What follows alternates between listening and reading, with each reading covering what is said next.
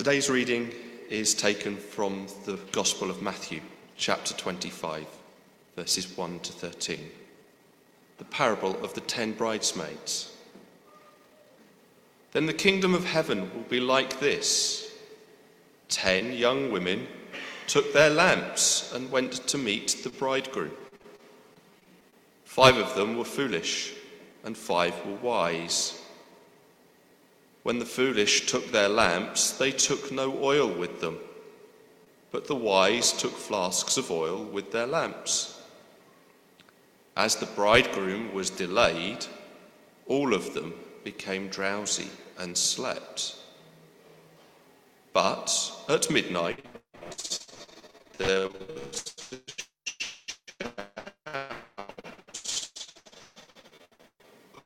Here is bright. Then all those young women got up and trimmed their lamps. The foolish said to the wise, "Give us some of your oil, for our lamps are going out." But the wise replied, "No, there will not be enough for you and for us. You had better go to the dealers and buy some for yourselves." And while they went to buy it, the bridegroom came, and those who were ready went with him into the wedding banquet, and the door was shut. Later, the other young women came also, saying, "Lord, Lord, open to us." But he replied, "Truly I tell you, I do not know you.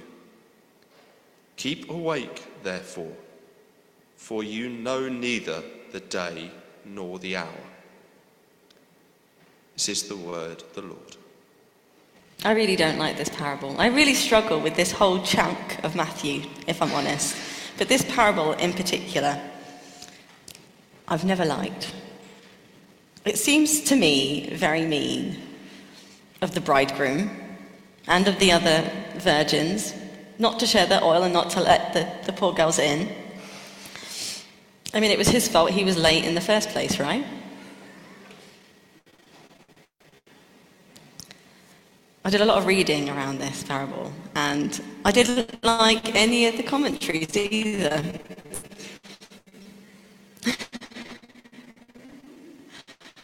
I didn't like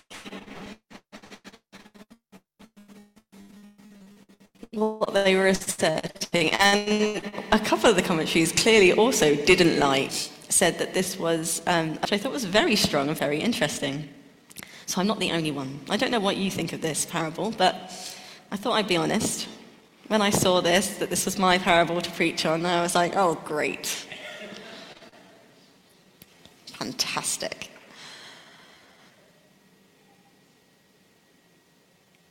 There's a number of themes there's one main theme in this parable, which is to be ready and to be prepared.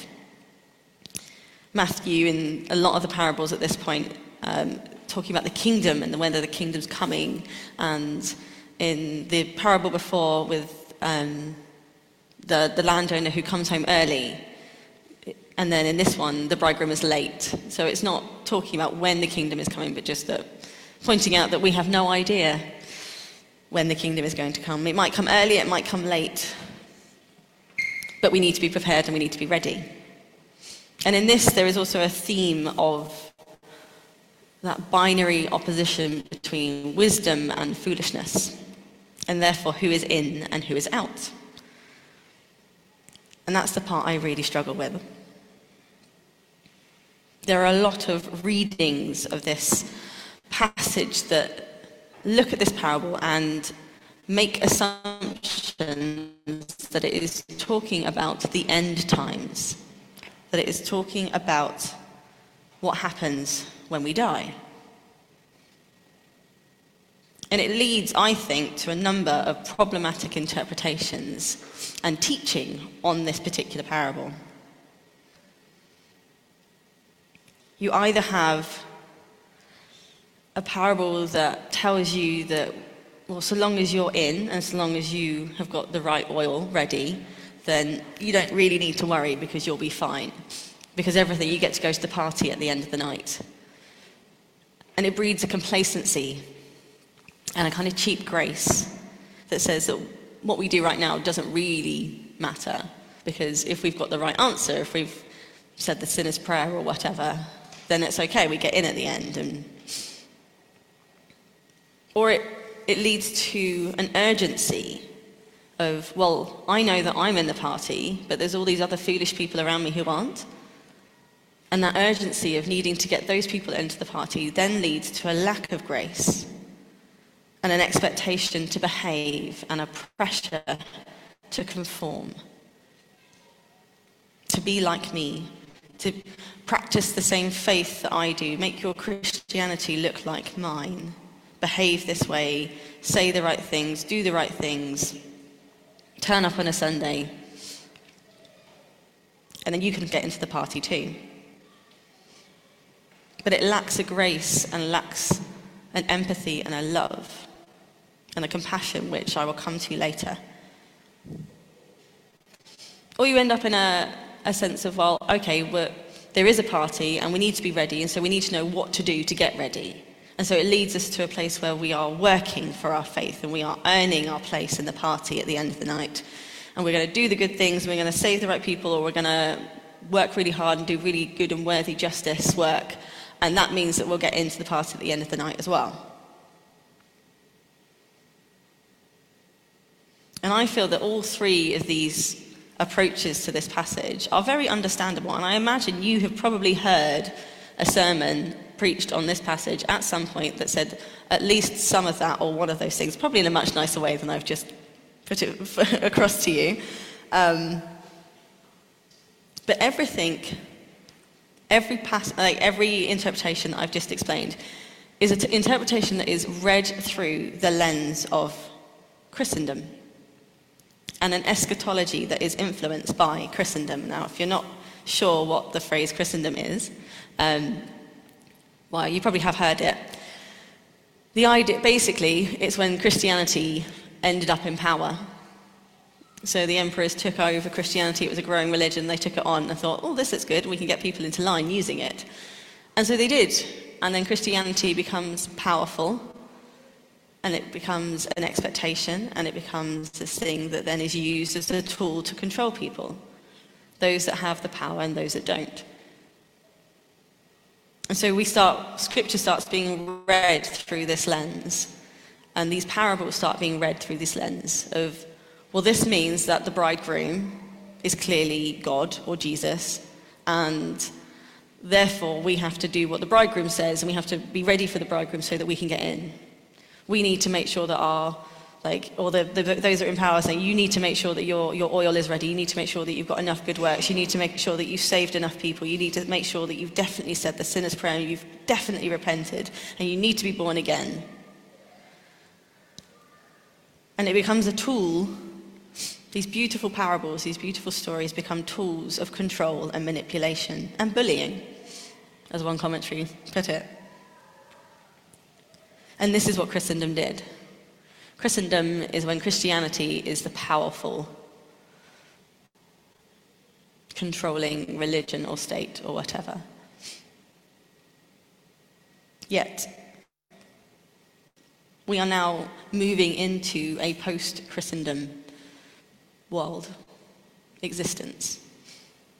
And I think that's a very good thing. But what then we need to do is start peeling back the layers of our assumed readings of these passages and start thinking about, what does a post-Christendom reading look like?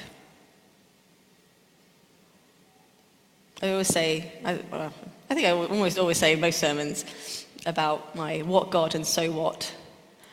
And I feel like in this, it makes Simon very happy. I think he's disappointed he's not here this week because I'm talking about eschatology, which is like his thing. And I feel like this week, actually, the question is, what eschatology do you have, and so what? Okay, I'm going to explain what eschatology is as well. So eschatology is the theology of what happens, like what happens next, like the end or not the end. And both Woodman and I would say that we have an entirely realized eschatology, that the kingdom of God is breaking through now, that the kingdom is here. There is the now and the not yet, but it's definitely here now as well.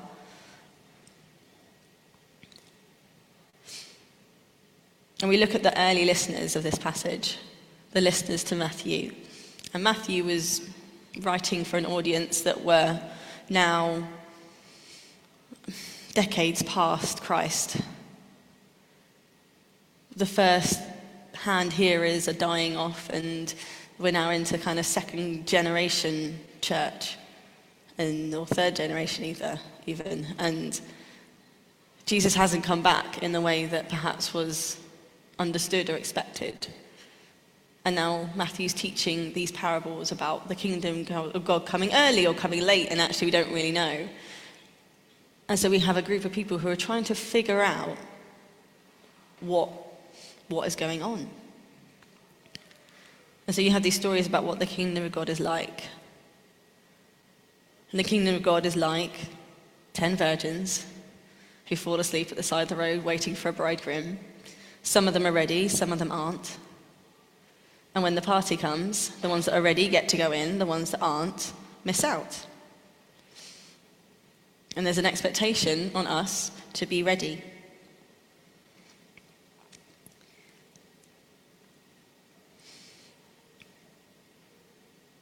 But I don't think that they would have looked at the bridegroom and gone, well, that's Jesus, that's God.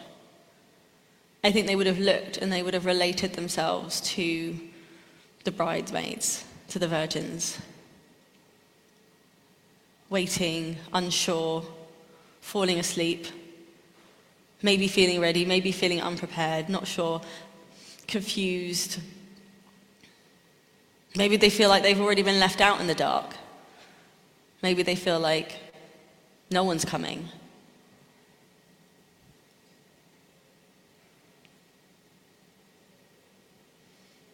When I read this passage, when I wrestle hard with this passage, I look for where God and Jesus are in it, and they're not there, at least not in the way that we think. I mean, the parable starts, the kingdom of heaven will be like this. It's not the Son of Man is like, or I am. It's none of the statements that Jesus is making about himself, and therefore God. The kingdom of heaven will be like this. And I don't think the kingdom of heaven is the bridegroom either. Actually, I think the kingdom of heaven is the oil. And I think this parable was speaking to people where they were, exactly where they were. And I think this parable speaks to us right now, exactly where we are. It's about now. It's not about some end point.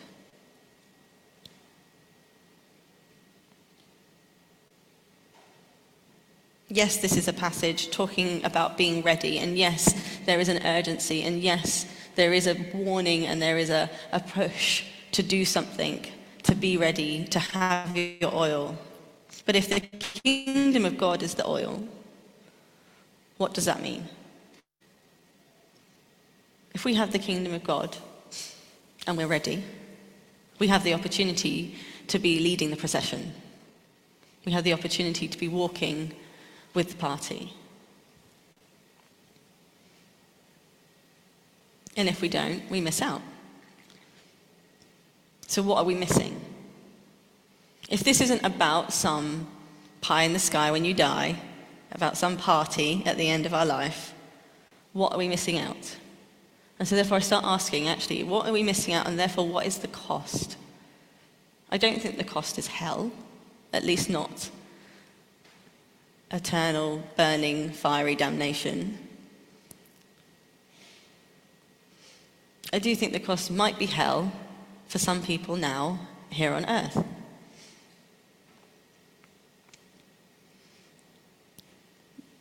The cost of not being ready, of not holding the kingdom and bringing it with us wherever we go and being ready,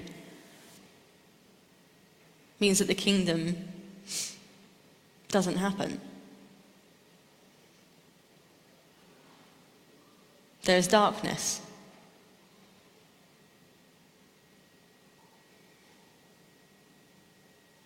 And bad things happen in the dark. Pain and suffering and war and injustice.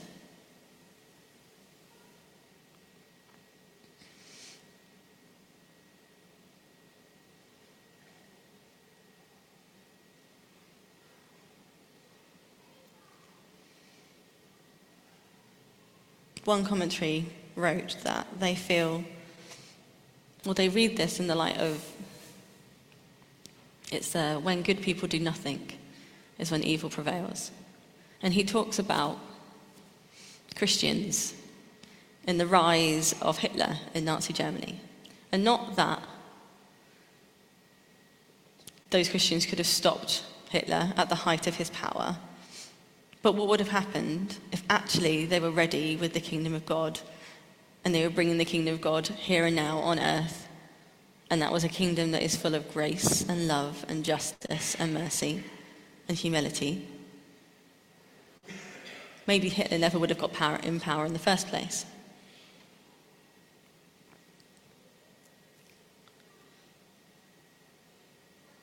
If we hold an idea that it's all going to be all right when we're dead anyway, and that's when the justice is going to happen, then that means that we let evil happen now.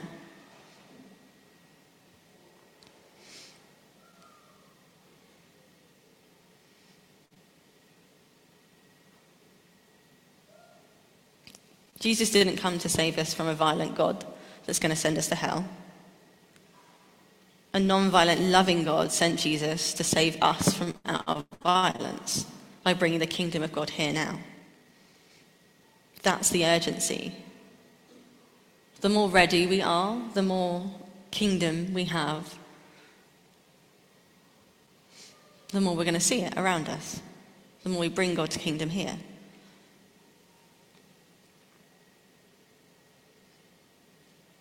I'm a bit of a sci-fi fan, and I always think it's really interesting that you see these time travel movies and people go back in time and they're terrified of like making one slight change and changing the whole, like it's like Back to the Future or Terminator, all those movies, like you change one small thing in the past and everything changes in the future. Yet all these stories are written like that. But I feel like we don't live like that's true though now. We don't believe that we can make one small difference and what ramifications and ripples that will have going into our future.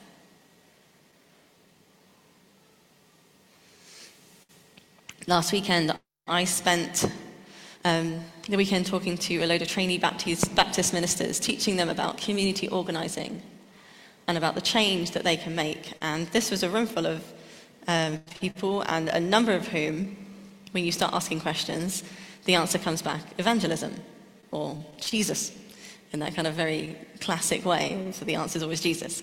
But by the end of the weekend, after talking to them about the impact that community organising, community development can have, where you fight for justice, the whole thing in Citizens is this idea of the now and the not yet, like where we are, the situation, the world as it is right now, and the world as we want it to be. And so you keep chopping off these little issues, these little things, and you work towards the world as you want it to be. That sounds like the kingdom of heaven to me. That sounds like what we're trying to do as well.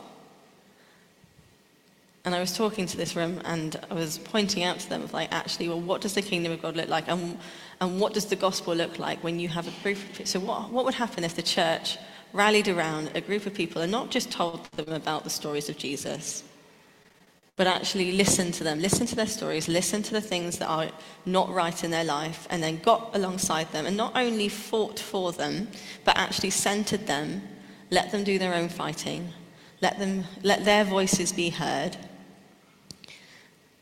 And then they saw change happen in their life. What kind of evangelism is that? How is that not bringing the kingdom of God here on earth now?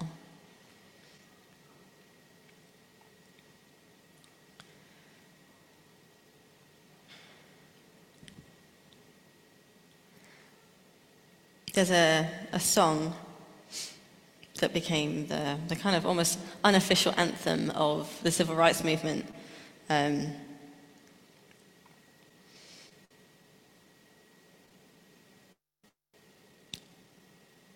can't find the name of the person who wrote it now, but it's the lyrics go, "There ain't no room for the hopeless sinner who will hurt all mankind just to save his own. Have pity on those whose chances grow thinner. There ain't no hiding place against the kingdom's throne."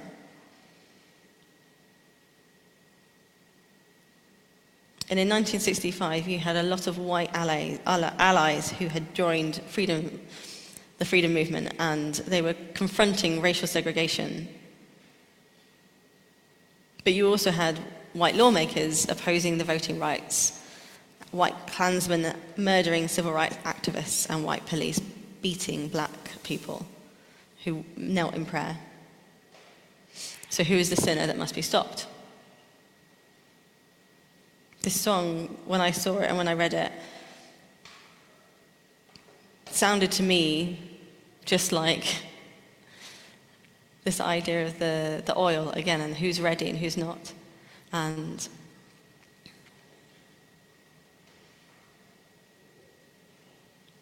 what happens when we fight the injustice that we see around us? And looking at the Black Lives Matter movement at the moment as well, the brutality that's happening, the racism that's happening across the globe, but especially in the US.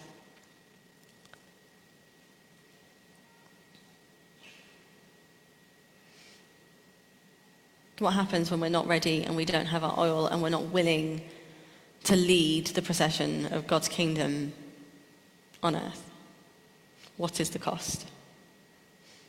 Because I don't actually think most of us will pay the cost. Not personally. But I think the cost happens out there, and it happens to other people when we do nothing, when we don't live out God's kingdom.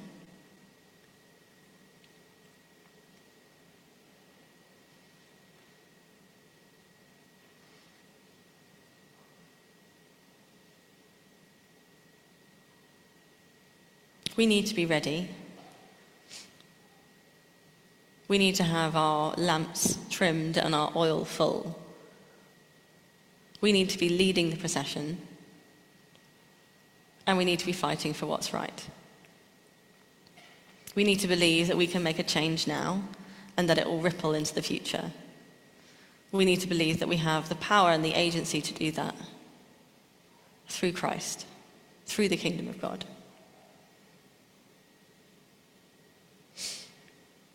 It's interesting, we have these passages, and then you go a little bit further, and it's all pointing towards the cross.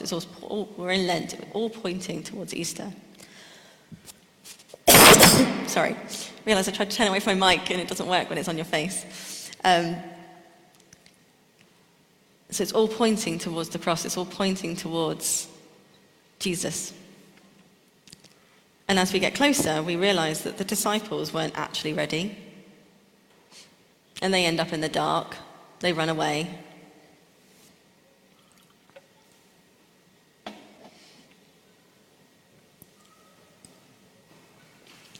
The disciples were like the 5 virgins that didn't have any oil.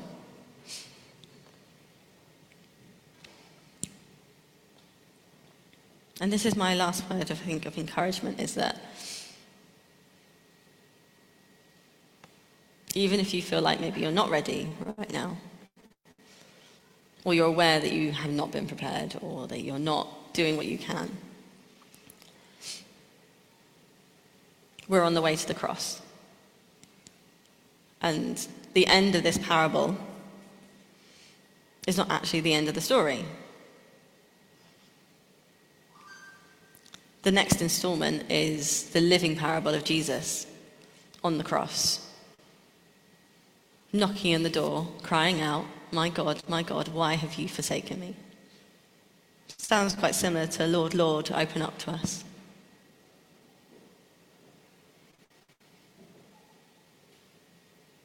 Jesus meets those 5 virgins out in the dark and is with them. And Jesus is out with us when we're in the dark. And he went back out to the disciples where they were too.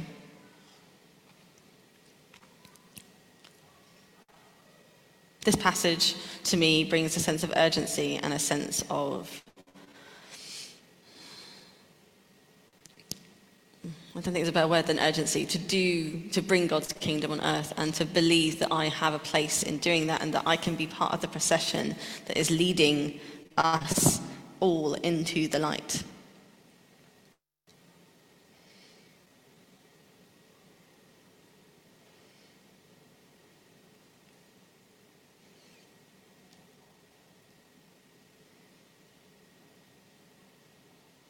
For Jesus is with us. And when we fail, and when we get it wrong, and when we fall asleep, or we forget to be ready, or we just don't have the energy, Jesus is with us. We're not alone. We're not without hope. There is no ultimatum, just encouragement.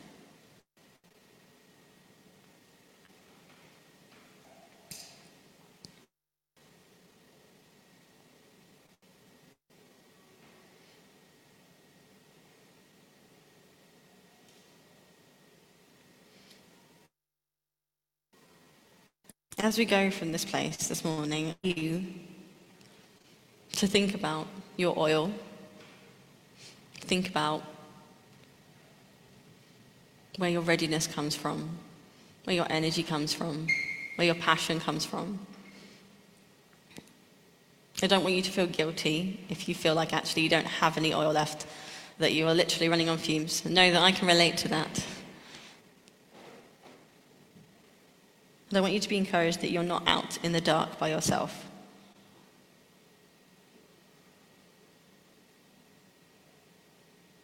That we have Christ with us.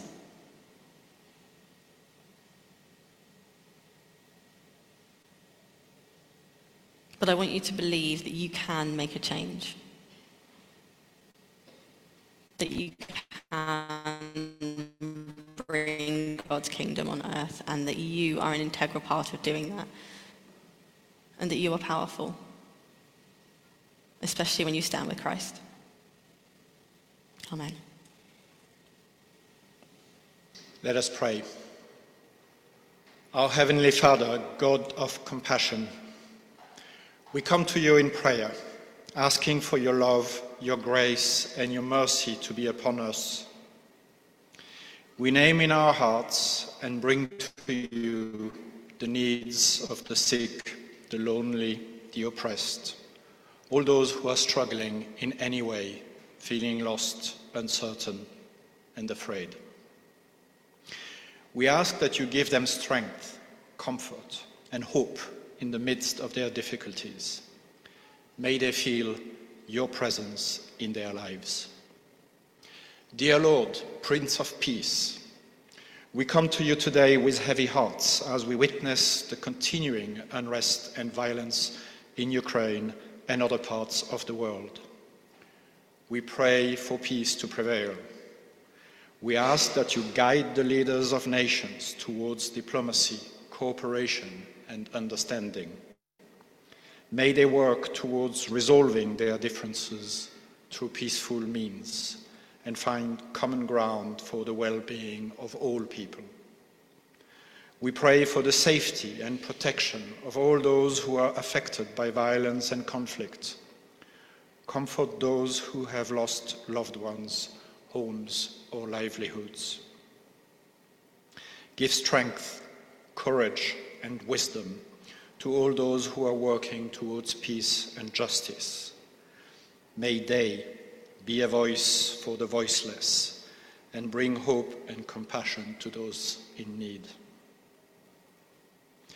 Dear Lord, God of justice, we come to you today to pray for social justice in our world. Help us stand up and work for a society that is fair, equitable, and just for all people. Grant us the courage, strength, and persistence to speak out against injustice, to be advocates for the marginalized and oppressed, and to work actively, concretely, where we are towards real change. Dear Lord, Head of the Church, we pray for us, the members of this church, that you may strengthen our faith and deepen our relationship with you. May we be filled with your love and be at the service of those around, of welcome and acceptance for all. Dear Lord, our Creator, we rejoice at the awakening of nature in spring. Make us better stewards of your creation. May we work towards sustainability and conservation and take action to reduce our impact on the climate and on the environment. Let us act responsibly as individuals and be exemplary as a church community. We pray for those who are most affected by the effects of climate change, but who are so often forgotten in the rapid succession of natural disasters. Our thoughts are with the people of Pakistan affected by the floods, the people of East Africa suffering very severe droughts. After the terrible earthquake of last month, we also keep in our hearts and prayers the many homeless in Turkey and Syria. May they find relief and support in the face of these challenges. And finally, dear Heavenly Mother, God of love, on this Mothering Sunday, we are grateful and we give thanks for the love of our mothers, for their never-ending care and concern, for the joys they have shared with us, and for the pains they have borne for us. May we too be able to convey love to people close and far away, whether in thoughts, prayers, or actions. We ask for all these things in the name of Jesus Christ, our Lord and Savior. Amen. And so, as we go out from this place this morning, may we walk in that parade with Christ, bringing his kingdom into being in our world.